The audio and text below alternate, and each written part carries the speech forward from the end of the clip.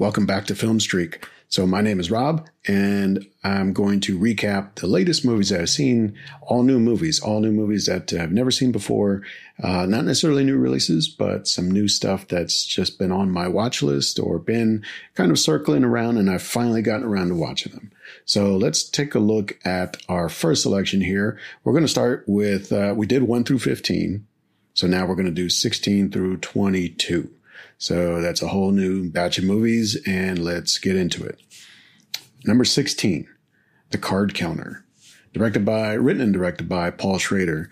I really wasn't sure how to feel about this. One, because in a previous episode, I talked about Paul Schrader's film, Light Sleeper, which, on the surface might seem like a similar type of story. And, maybe he writes and creates these stories about similar types of characters, the kind of loner, the guy who's on the outside or in a tough situation and can't quite get his life together or make sense of things around him. But, The Card Counter here, this was a really interesting story in the sense that it was about a guy who, at a glance, just seems like he's a gambler. He loves playing cards. And he's kind of mastered the form of counting cards and knowing the games inside and out, the rules and how you size up other players and that kind of thing. But when you start to see like parts of his past and where he's come from and why this is his life now, whether it's because he was actually in prison, he actually served time in prison, and this is where he kind of developed his skill, or when you see he was in prison because of some things that he did when he was in the military. He was in a military prison. And you see that there's some really dark, troubling things in his past. And, part of this movie is about him trying to get through that and work his way towards a better life, a better future, but also having to deal with those things in his past. So it's an interesting look at a man who's built a regimen and a structure for himself that at least keeps him stable, keeps him kind of moving in a forward motion, but is still getting hung up on things. And whether that's dealing with, issues from the military or things that he had, kind of the trauma of going through prison life, he's found a peace, or at least like a harmony, with playing cards and knowing all the ins and outs of the games. And so, part of the story is that he meets several people throughout, playing in different card games. One of them is a really interesting character, an interesting turn by Tiffany Haddish, who, if you know her from like stand-up comedy or even like comedic roles in other movies, here is not that, and in a good way. I mean, she's really bringing like a real dramatic sense of realism and just a real natural energy that kind of offsets everything that Oscar Isaac brings to his character of William.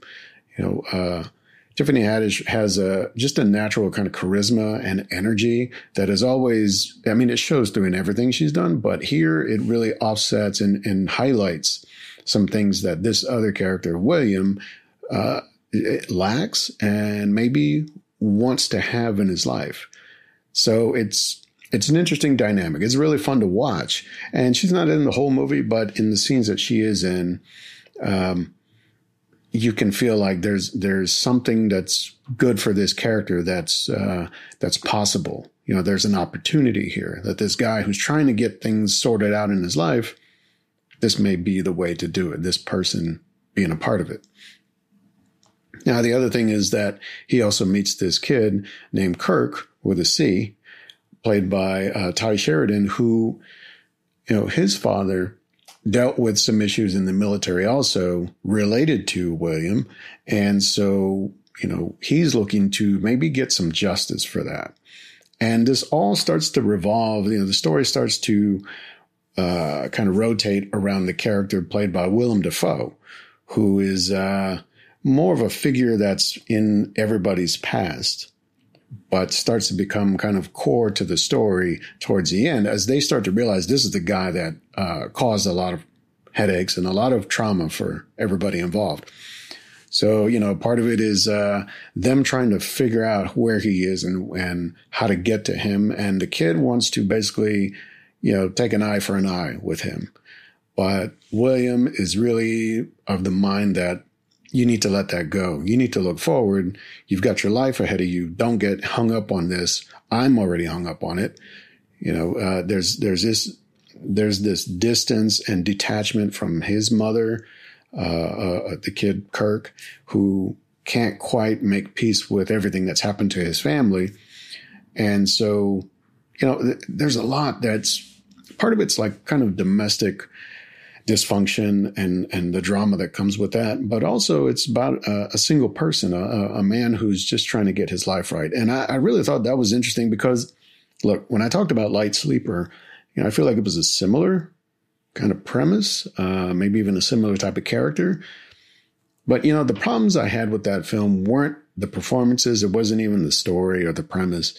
It was more about the kind of result of it. Like, a big thing I had a problem with was the music, even some of the way it was shot and, just the pacing of it. It just didn't really work for me. And yet this one, it felt very interesting in the sense that it was very quiet. It was very kind of slow burn, very mild mannered, or at least on the surface, a very mild approach to this kind of a film. And yet there aren't a lot of parts where it's like a thriller. It doesn't get too suspenseful or intense, but I mean, it does have some moments, but it's really measured, really calculated. And I really like that because I think it spoke to the character, the nature of the character himself, that he's very careful and very thoughtful and precise. And this movie felt like that. And so I really liked it. I really thought it was, put it this way, it landed with me much better than Light Sleeper and maybe more in line with some of other, Paul Schrader's other films. So, I would say give that one a chance. I mean, it's a pretty new release. I think it just came out recently, maybe in the last half of 2021. And I will say the music actually was really, really well done. It really fit the tone and the I guess the premise of the film itself. So, that's The Card Counter. Number 17, let's get into this one.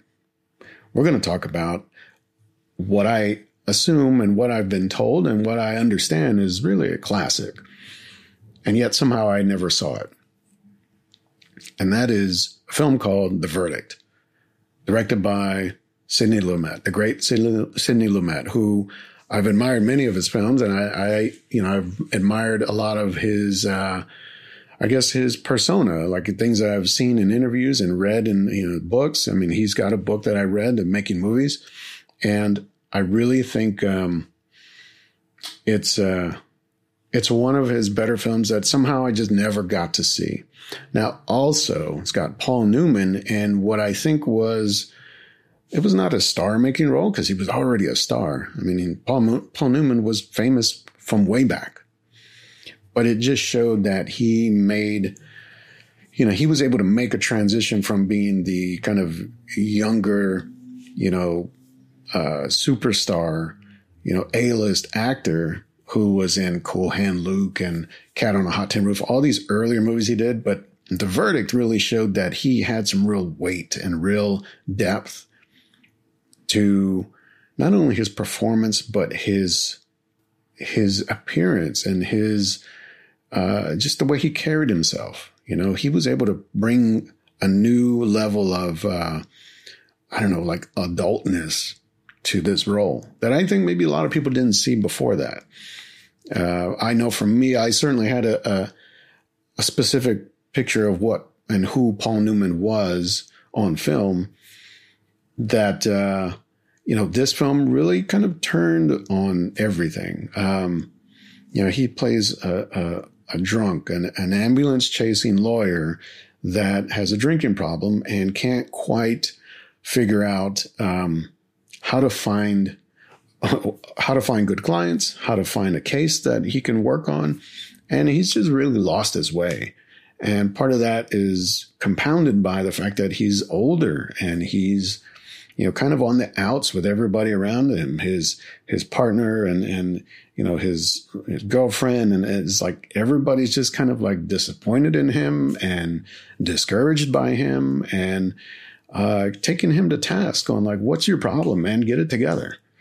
And so, the fact that Paul Newman was able to look at himself as a superstar and say, you know what, I'm playing this guy because this guy's got real problems and he's a person that can turn things around if he had the right shot.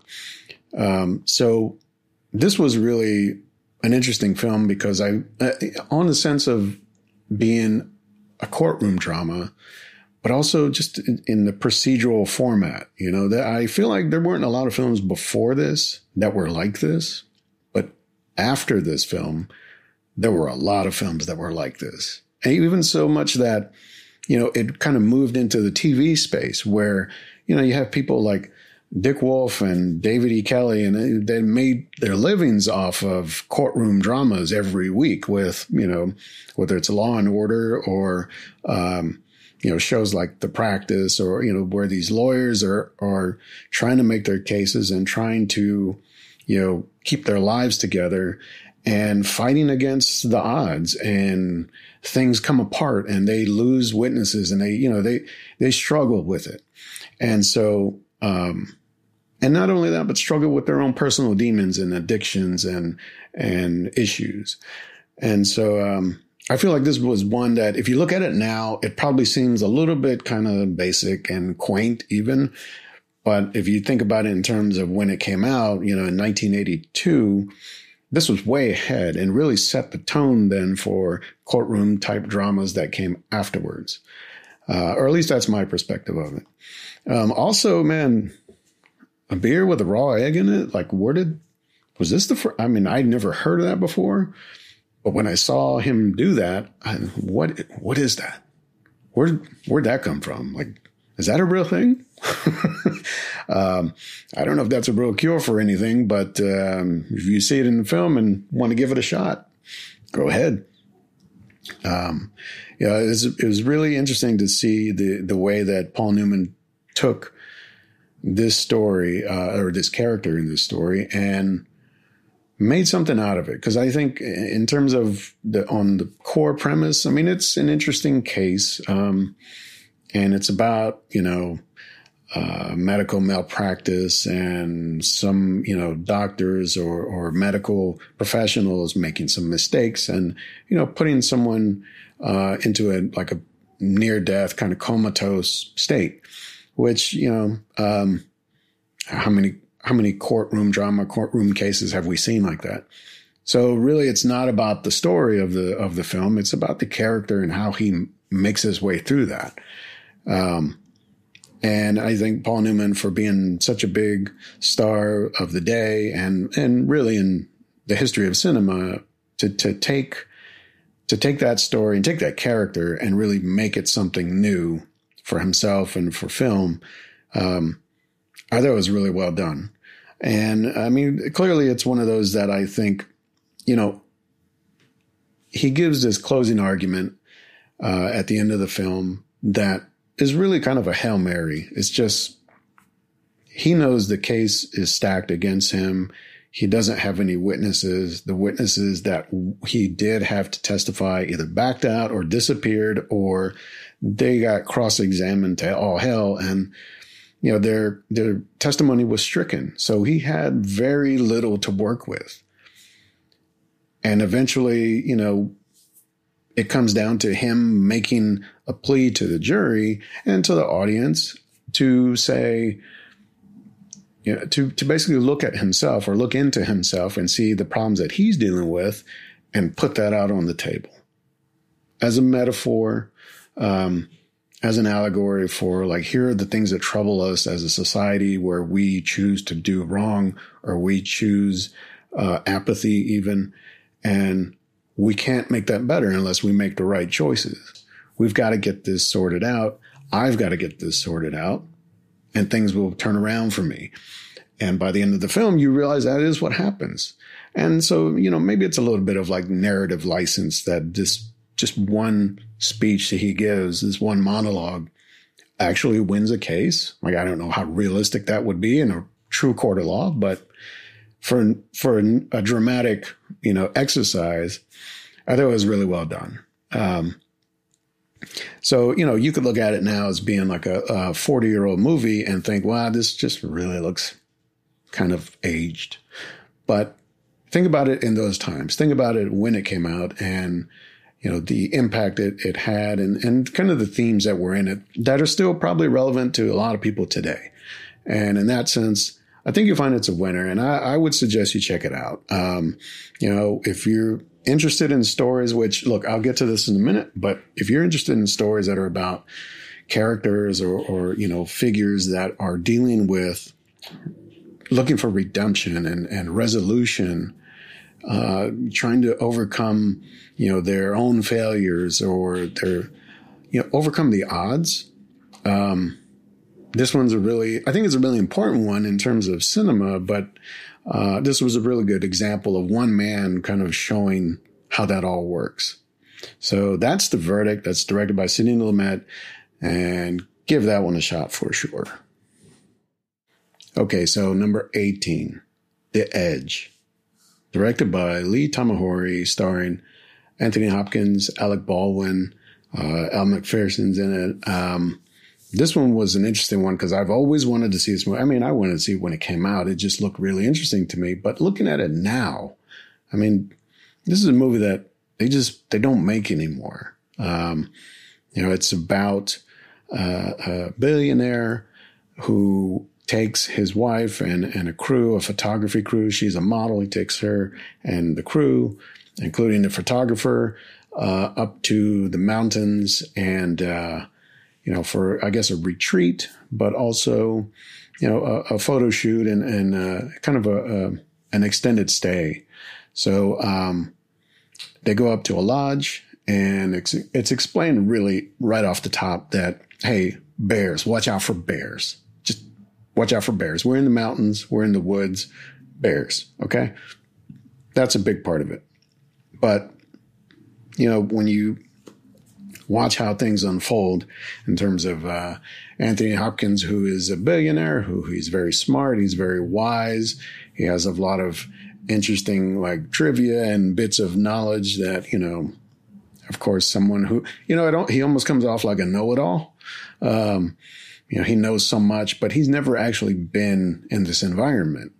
And he gets called on it a couple of times, but, the story itself, the premise is one of a man kind of realizing what's really inside him. He has all this information and how to survive and all this in theory. But once, because of the story and some circumstances that happen, he and Alec Baldwin get basically stuck out in the mountains. And so then it's a matter of survival. Like, how do they come out of this alive? That plus, hey, the bear starts chasing them through the forest. So there's a lot to deal with.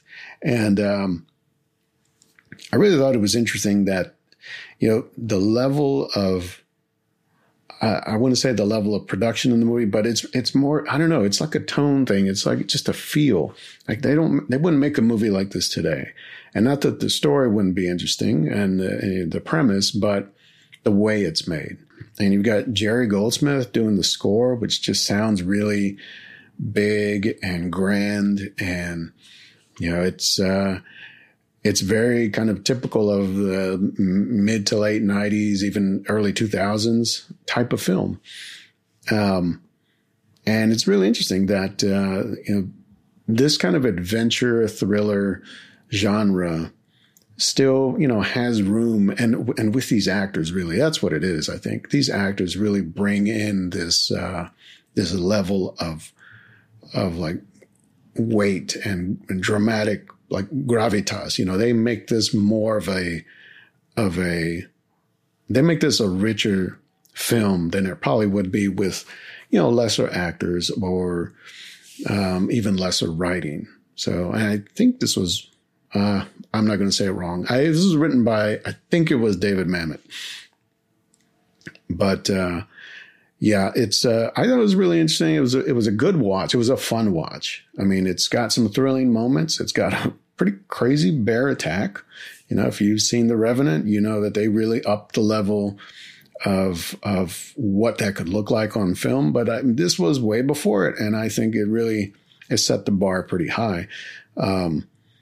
And so, you know, I just feel like this is a movie that I look at as it's almost a remnant of a different time, but it's just really well done. It's a solid film. It's not like, you know, top tier. It's not going to win any awards or anything, but for kind of the thriller, you know, suspense drama thing, but like with a level of adventure and, you know, being outdoors, it's solid. It's a good one. You know, Alec Baldwin, who's in it, he's kind of like, you know, plays a real asshole at some points, but you see that he's able to ride that line. And even when there's kind of a, you know, a third act turn again, it's real interesting that he plays the whole range. And I thought it was really good. I thought it was pretty solid all around. You know, if you catch this one on TV, or if you happen to see it on a streaming service somewhere, give it a shot. It's really good. I mean, especially like right now, I'm recording this in winter in the season where everything's cold and everything kind of feels like what this movie feels like. So it really, I always like that. I always like when you watch like a winter movie when it's in winter, or like a summer movie during the, you know, the peak of summer. So this one is just, I don't know, it was like a real nice fit. The timing on this worked out that I really enjoyed this. So that's The Edge from 1997. So give that one a shot. All right, now that was 16, 17, 18. Let's get to number 19. This was one that I think I was probably more surprised by, but I was definitely looking forward to, because everybody involved with this is like right up my alley. This is like the kind of movie that if you just told me who's in it and who made it, I'm down. I'm there.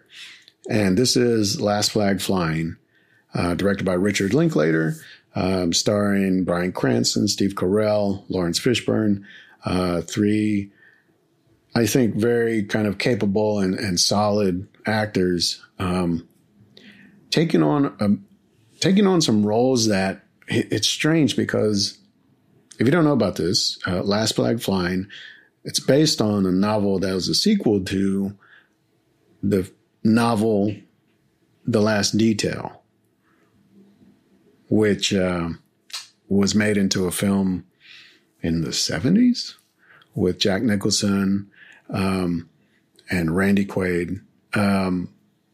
And it's funny because it's saying, and I forget the third actor's name,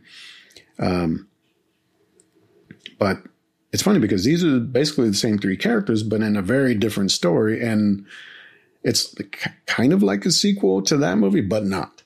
These are not the same characters in the same time period, the same exact premise or plot. So it's interesting to see the parallels, but know that these two are not related directly. And so, look, all that aside, all that like connections or not connections aside, I mean, this film is really one that on the themes of military service and the sacrifice and the grief of family members left behind. This one was really, I thought it was really powerful. It was really touching. And it comes at it from all different ways. It comes at it from a father who's lost his son. It comes at it from a man who's kind of hung on to the past and can't quite let go. And it's coming from a man who has clearly moved on and found a new life and a new joy to, you know, everything around him.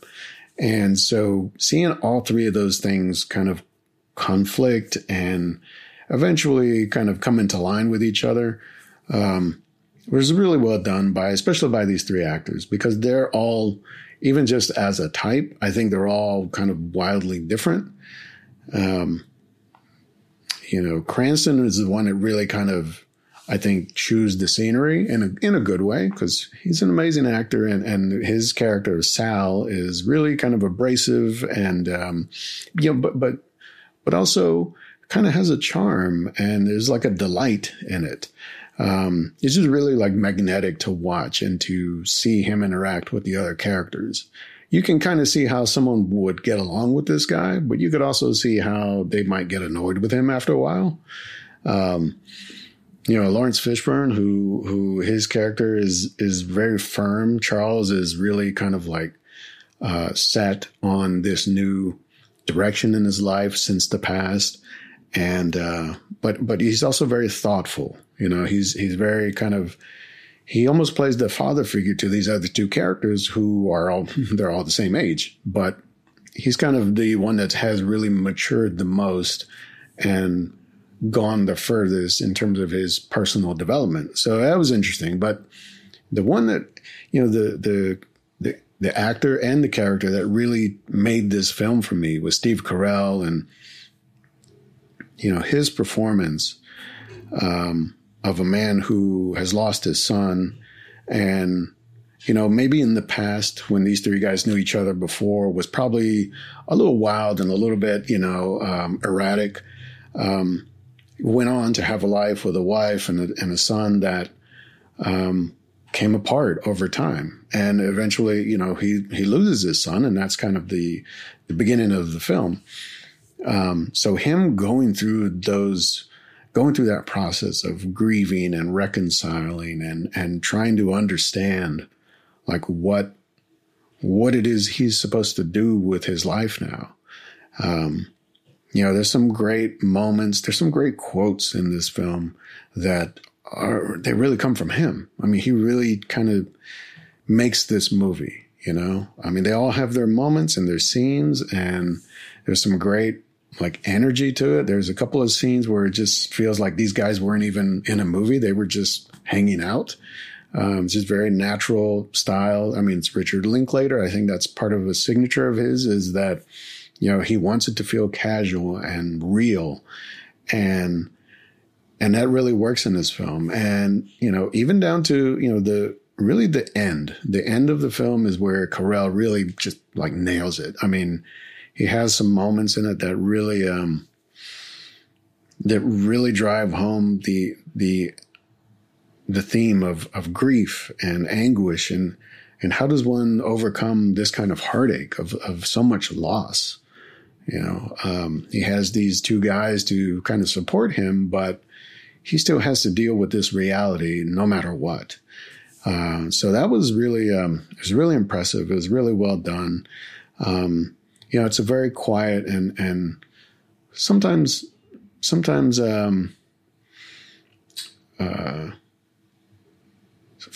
kind of a very free form story. It feels like you're not really sure where it's going, and maybe the characters aren't even sure where this is going, just through things that happen. And they kind of, because it's part of it is a road trip. I mean, part of it is like they go to, I think it's Dover, to get to I guess claim his son's body and then bring him back home to bury him. But, throughout this road trip, different things happen. Some of it's funny, some of it's frustrating for them.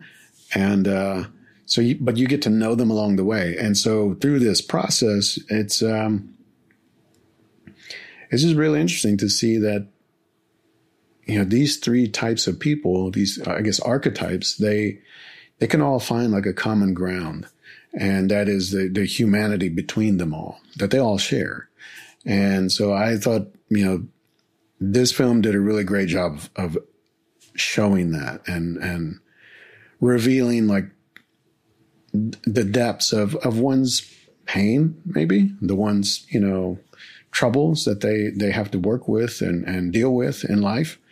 And, it's funny. It's like on kind of a superficial level, I guess, but it's not always clear like this when this movie takes place. For a moment, I thought maybe this was current day, but it's actually a period piece. Can you believe it? Because it feels very contemporary. but it takes place, but, you know, not a period piece like I think most of us probably think, like in 70s, 80s, or something like that. It takes place in 2003, which I feel like this is one of the first period pieces I've seen like takes place in the 21st century. So that's a thing. That's a thing now, I guess. But all in all, I'd really recommend this one. If you haven't seen it, and even if you haven't seen The Last Detail, don't worry about it. That's not really important. This is really kind of a standalone story and a really powerful story. So definitely check that out. That's The Last Flag Flying. I think it's actually just an Amazon exclusive. So it's on Amazon Prime. And see it as soon as you can. I'm going to get to our next one, which it's going to be a little hard for me to talk about this one because I didn't like it pretty much. And that is Alfred Hitchcock's Rope from 1948. Now, it's Alfred Hitchcock, so there's a lot of people really like he's one of the masters of cinema, of suspense and all that, and that's cool. And, you know, I think for being filmed in 1948, produced in 1948, the whole film is done as a one long continuous take. And so I'm not, you know, a historian of film on in that sense. So I don't know, but I feel like that might have been the first time this was done, or at least the first like high profile time this was done, that's pretty cool from a technical kind of innovation standpoint. Awesome. I mean, it was pulled off pretty well.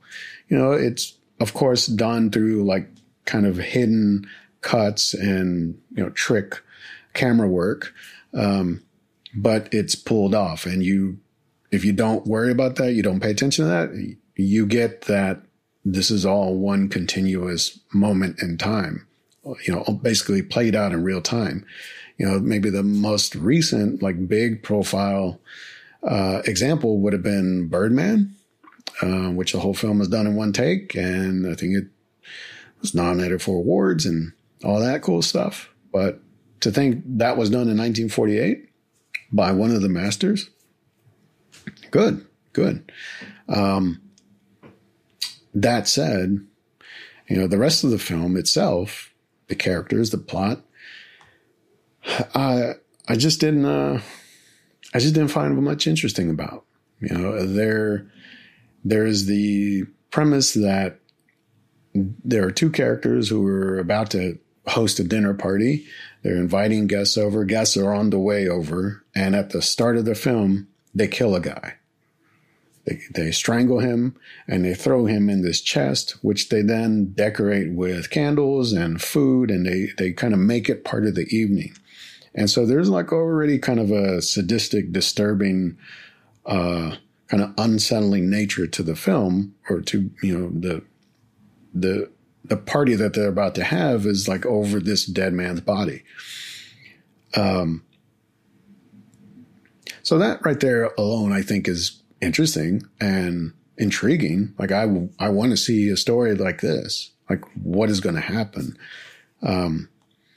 But you know, the thing about it is films of this era, in this style, I have a really hard time with them. And if you're a fan of this, you know, I'm sorry, but I just can't really get around some things with the acting style, which is probably more at home in the theater, like on a stage, because it all plays out in this one apartment and the camera never cuts. So it's always kind of moving back and forth around, you know, areas of this apartment. And yet, because cameras were giant back then, the camera couldn't go everywhere. So it basically just kind of moved back and forth across this, you know, soundstage. And so it almost plays, in a sense, like maybe like a 70s or 80s like sitcom, you know, like a kind of a 3-camera sitcom setup where the camera just watches characters move back and forth across a living room or across a kitchen. And you never see the camera turn around, or you never see the camera go around a corner. So, you know, it just feels old fashioned. And it's, I don't know, at this point, like with so much that has changed in style of cinema and the language of cinema, it takes me out of it. And, you know, I could even get around that, but the style of acting and even like the kind of transatlantic faux high society, kind of really snooty, like accent and dialect that the characters have. I mean, I get it. It's supposed to be about these kind of upper crust, you know, rich, you know, upper class people that look down on those who have less and consider them inferior and consider them disposable to the point where they would kill a man just to see what happens, almost for fun, and to see if they could get away with it. So I get that. That thematic element of the story is really interesting. And I feel like it could have been served better by maybe a more natural approach, a more realistic approach. But yeah, something about this film just doesn't really, it just shows its age so hard. It shows its age so hard in the sense that you can get with what it's trying to communicate, but the way it's communicating is, it's just not, it just doesn't really work anymore. So, you know, if you're a fan of Hitchcock, you're a fan of like kind of that 40s, 50s era of filmmaking and acting, or if you're a fan of Jimmy Stewart, who's like one of, not the main character, but funnily enough, he doesn't show up for like 30 minutes. Who also, from what I understand, you know, didn't really like this film either. And he's in it. But if you're a fan of those things, I mean, give it a shot. You know, I think for Hitchcock, this was certainly one that, you know, I think this was like his first film that was done in color. So, you know, there's a lot of innovation here technically, and maybe from a story, from a narrative, you know, standpoint. But there are just some kind of superficial things that really don't work for me. Now, whether you feel like the commentary is a little too on the nose or because look, there's even a kind of a subtext of like homosexuality, because these two characters that killed this guy, they are maybe unusually close to each other, and they live in the same apartment. And there's kind of a lot of, I would say, over dramatic reaction to the situation they're in. One is very kind of brazenly like, this is what I've done, and this is what we're going to do, and we're going to get away with this. Whereas the other guy is very kind of nervous and anxious and panicky about, well, what if we're found out, and what if, you know, people figure out what is going on here. So, you know, you could read all that into it, and maybe that's part of it. Maybe it wasn't intended. I kind of feel like it must have been. But I feel like that would have been handled so much differently, and maybe more subtly today or in recent times. So, you know, it's a mixed bag for me. But on the whole, I can't really recommend it because I feel like it's been done better since then. And, you know, there's a certain reverence I have for Hitchcock, but, you know, I've watched a lot of early Hitchcock films, and they're kind of boring. They just don't really do it for me. So, I'll take it for what it is. It's supposedly an important or a classic film, but, I'll leave it there and let you decide. So that's Rope. Now, this next one, I'll tell you, this is number 21 now. We're on number 21. And we're talking about Sweet Virginia from 2017. And this is starring Jon Bernthal and Christopher Abbott. This is really kind of a slow burn thriller that, I mean, really doesn't get going until like the third act. But it's, I feel like this is one that is really more of an exercise in creating tension and creating more of a mood than anything else. I mean, all the performances are great. Everybody does a really good job. The premise is pretty straightforward. You know, it's there's a murder that happens at the beginning of the film, thanks Christopher Abbott, and through the investigation into it, or as the story unfolds, you realize, people related to the guys that were killed actually wanted them killed. And it becomes like a kind of a murder for hire plot that starts to go wrong because, you know, the people that Christopher Abbott's supposed to get paid for doing this killing. There's no money to pay him. So now it's like people are chasing the money, trying to figure out who's going to pay who, and let's get this all settled. But he has no real, his name is Elwood, by the way. His name is Elwood. I shouldn't keep saying Christopher Abbott because let's hope he's not a psycho. Elwood instead is the kind of guy that doesn't take no for an answer and doesn't take, I don't have your money for an answer. So he gets down in really, really serious ways in this film. And, in the meantime, like Jon Bernthal, who I think in other films and, maybe The Walking Dead, most people know him from, but in other films, he's played kind of tough guys, kind of brutish, kind of just, really rough dudes. But in this film, he's not that. And it's really interesting to see. It's exciting to see someone who kind of knows what he might be kind of perceived as and go against that. And so here he's like a father figure to one of the, a young girl that works in his motel. He's he's more of a gentle soul. He's someone who's damaged, it was like a former bull rider, if I can say the words. He's a former bull rider who was taking one too many hits, taking one too many falls, and is just damaged. And so he's just trying to make it through life and just trying to keep things together. And so you can see, like, from the beginning of the film, you start to see, like, these two guys somehow, they're going to end up crossing paths and it's not going to be a good time.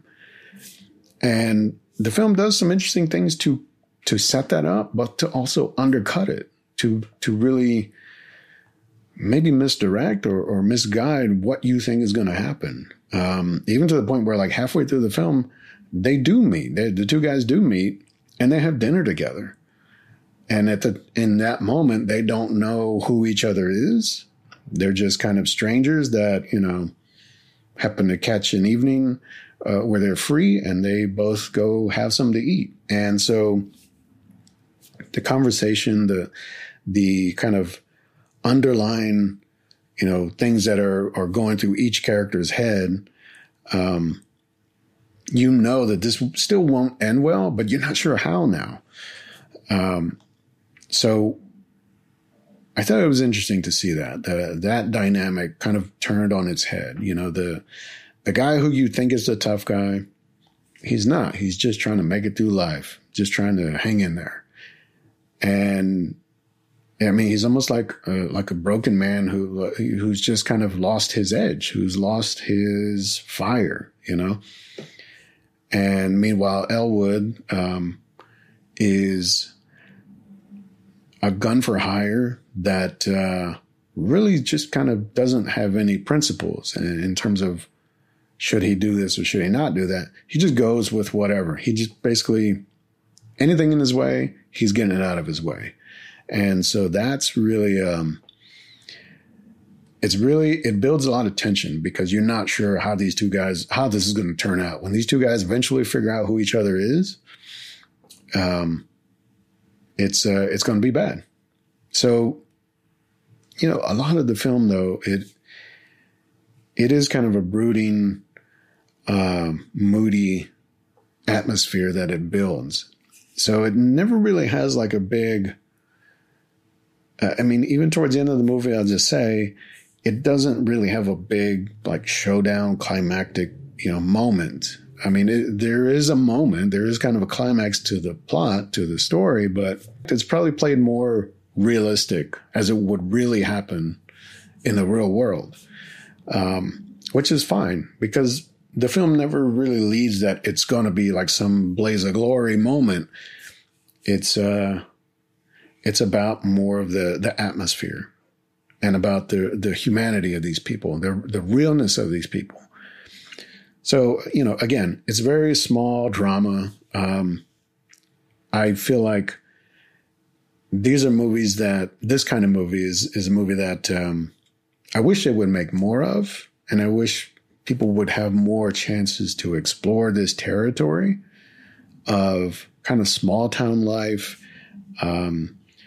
that has moments of danger in it or could have moments of danger, but played with real nuance and subtle notes in it. I feel like a lot of times a film like this, maybe in a different hands or in a different time, it would have gone off the walls.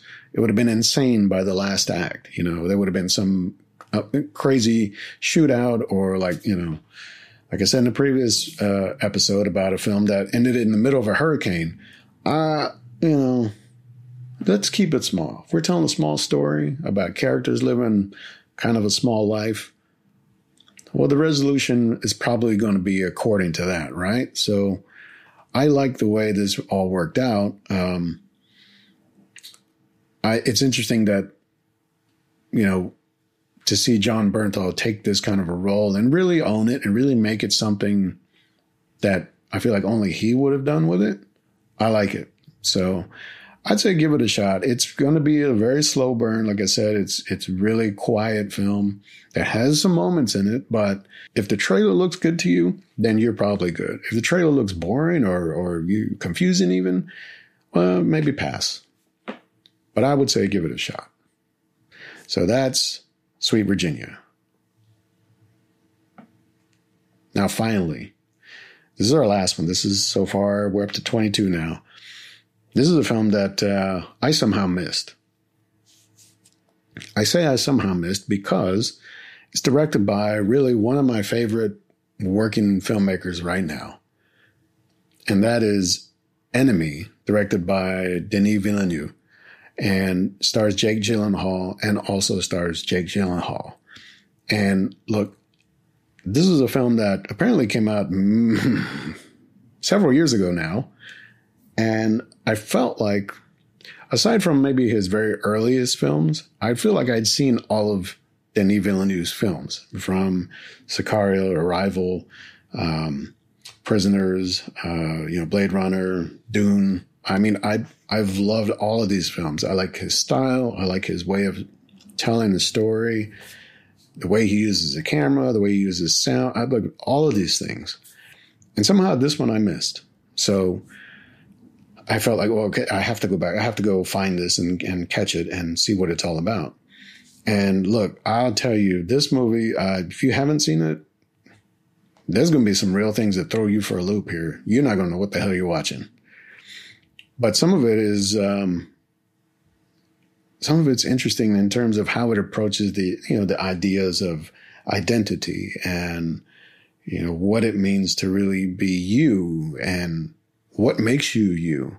So, the premise, just kind of quickly, is that, Adam, Jake Gyllenhaal, he plays a character named Adam that is a college professor that kind of lives like a little bit of a mundane, kind of a routine life. Nothing, really interesting about it, but he's not necessarily unhappy with it. He just kind of finds himself going through the same motions day in and day out. And there's some hints at what this might seem like it's going to be about early on, as he's given some lectures and he's talking about, the way that societies and governments would use like knowledge and, controlling ideas to kind of keep their people or their societies in check, right?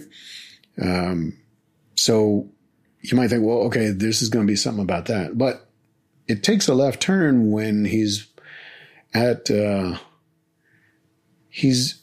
talking to a guy that just recommends like, hey, you watch any movies, maybe check this movie out. It's called Where There's a Will, There's a Way. And in this movie, when he rents it and watches it, he's just watching it. And I think it just kind of comes and goes. He doesn't really pay it any mind. He goes to sleep. And as he's, I guess, recalling parts of the movie, he recalls seeing someone in one of the scenes that looks like him. That is him. And so he backtracks. He tries to figure out, like, what is this? You know, who is this? And how does this person look like me? And he ends up finding this person. And this person is a real person, is an actor who is in a film. And he finds this person, finds out where he lives. And it becomes a thing of now this man is almost not sure how this is possible, as I think anybody would be. But also, why? Like, why is this happening? Why is he finding like a doppelganger, like an exact doppelganger? It's not like, you know, oh, he's kind of resembles him. Like, it is him, right? So as you see him start to piece together like how to kind of get in this guy's orbit and find out what the deal is, you know, you see, you know, the story kind of flips to the other side of this actor who is getting calls from some guy that wants to meet him. And the actor, you know, his name is Anthony, and his wife sees the other guy, sees Adam, and, you know, their orbits start to circle each other. And eventually their lives kind of really get intertwined in some really strange and unsettling ways. But, you know, there are enough shots and moments in this film that will completely astound you. Like, you won't know what to make sense of it. And because I was like, wait, did I miss something? I'm pretty sure I missed something, because why is there a giant creature walking through the city? Like, you know, like a giant spider. And if you've seen the film, you know what I'm talking about, because spiders are a theme here. And so I would say, check it out. One, to kind of just see like a really interesting exercise in acting where Jake Gyllenhaal is acting opposite of himself. And at one point he has to be the other person pretending to be the other person. It's a little bit baffling, but it's really interesting to watch. But also just to see some really off-kilter, almost disturbing kind of stuff in here. I can't necessarily, I would totally recommend it, other than if you're if you're a fan of those things. Because I think from a narrative sense, it has some interesting concepts and some themes in it, but doesn't quite all resolve itself. I think it probably poses more questions than it answers. So that could be a really challenging watch. Maybe if you're just feeling curious, that's one to check out. So that is Enemy from Denis Villeneuve, and that wraps up number 22. Can you believe it? I've done 22 films in a row, 22 days in a row, and there's a lot more to come. I'm going to keep doing this because I just like watching movies, and so I want to do one every day, and I'm going to record one of these every week and try and get some thoughts out about this stuff. Because look, something I've seen, even just with these movies in this episode, is I feel like once I string a few of them together that all sort of revolve around a theme or like a narrative kind of premise, I don't know. I just kind of start going down that road. And like, if you look at all these films, it's like guys that are having issues with other guys. It's like, guys, come on, guys. Guys, come on. Guys, come on, guys. Chill out. Relax. Relax. With a H on the front. Relax. Okay? That said, check these out if you have. the time, if you have the curiosity, if you've seen some of these, and maybe maybe you have a different take on it. I mean, I didn't like a Hitchcock film. Sorry, but maybe I missed something. I watched them one time, and this is my kind of fresh first take. Maybe some of these I got to watch again. I think anime, I probably do need to watch again, but I'm not sure if I really want to watch it again. But so be it. So thanks for listening. Thanks for checking this out. Stay tuned because we're going to have a lot more coming. Plenty more films to watch. So anyway, until then, we'll see you around.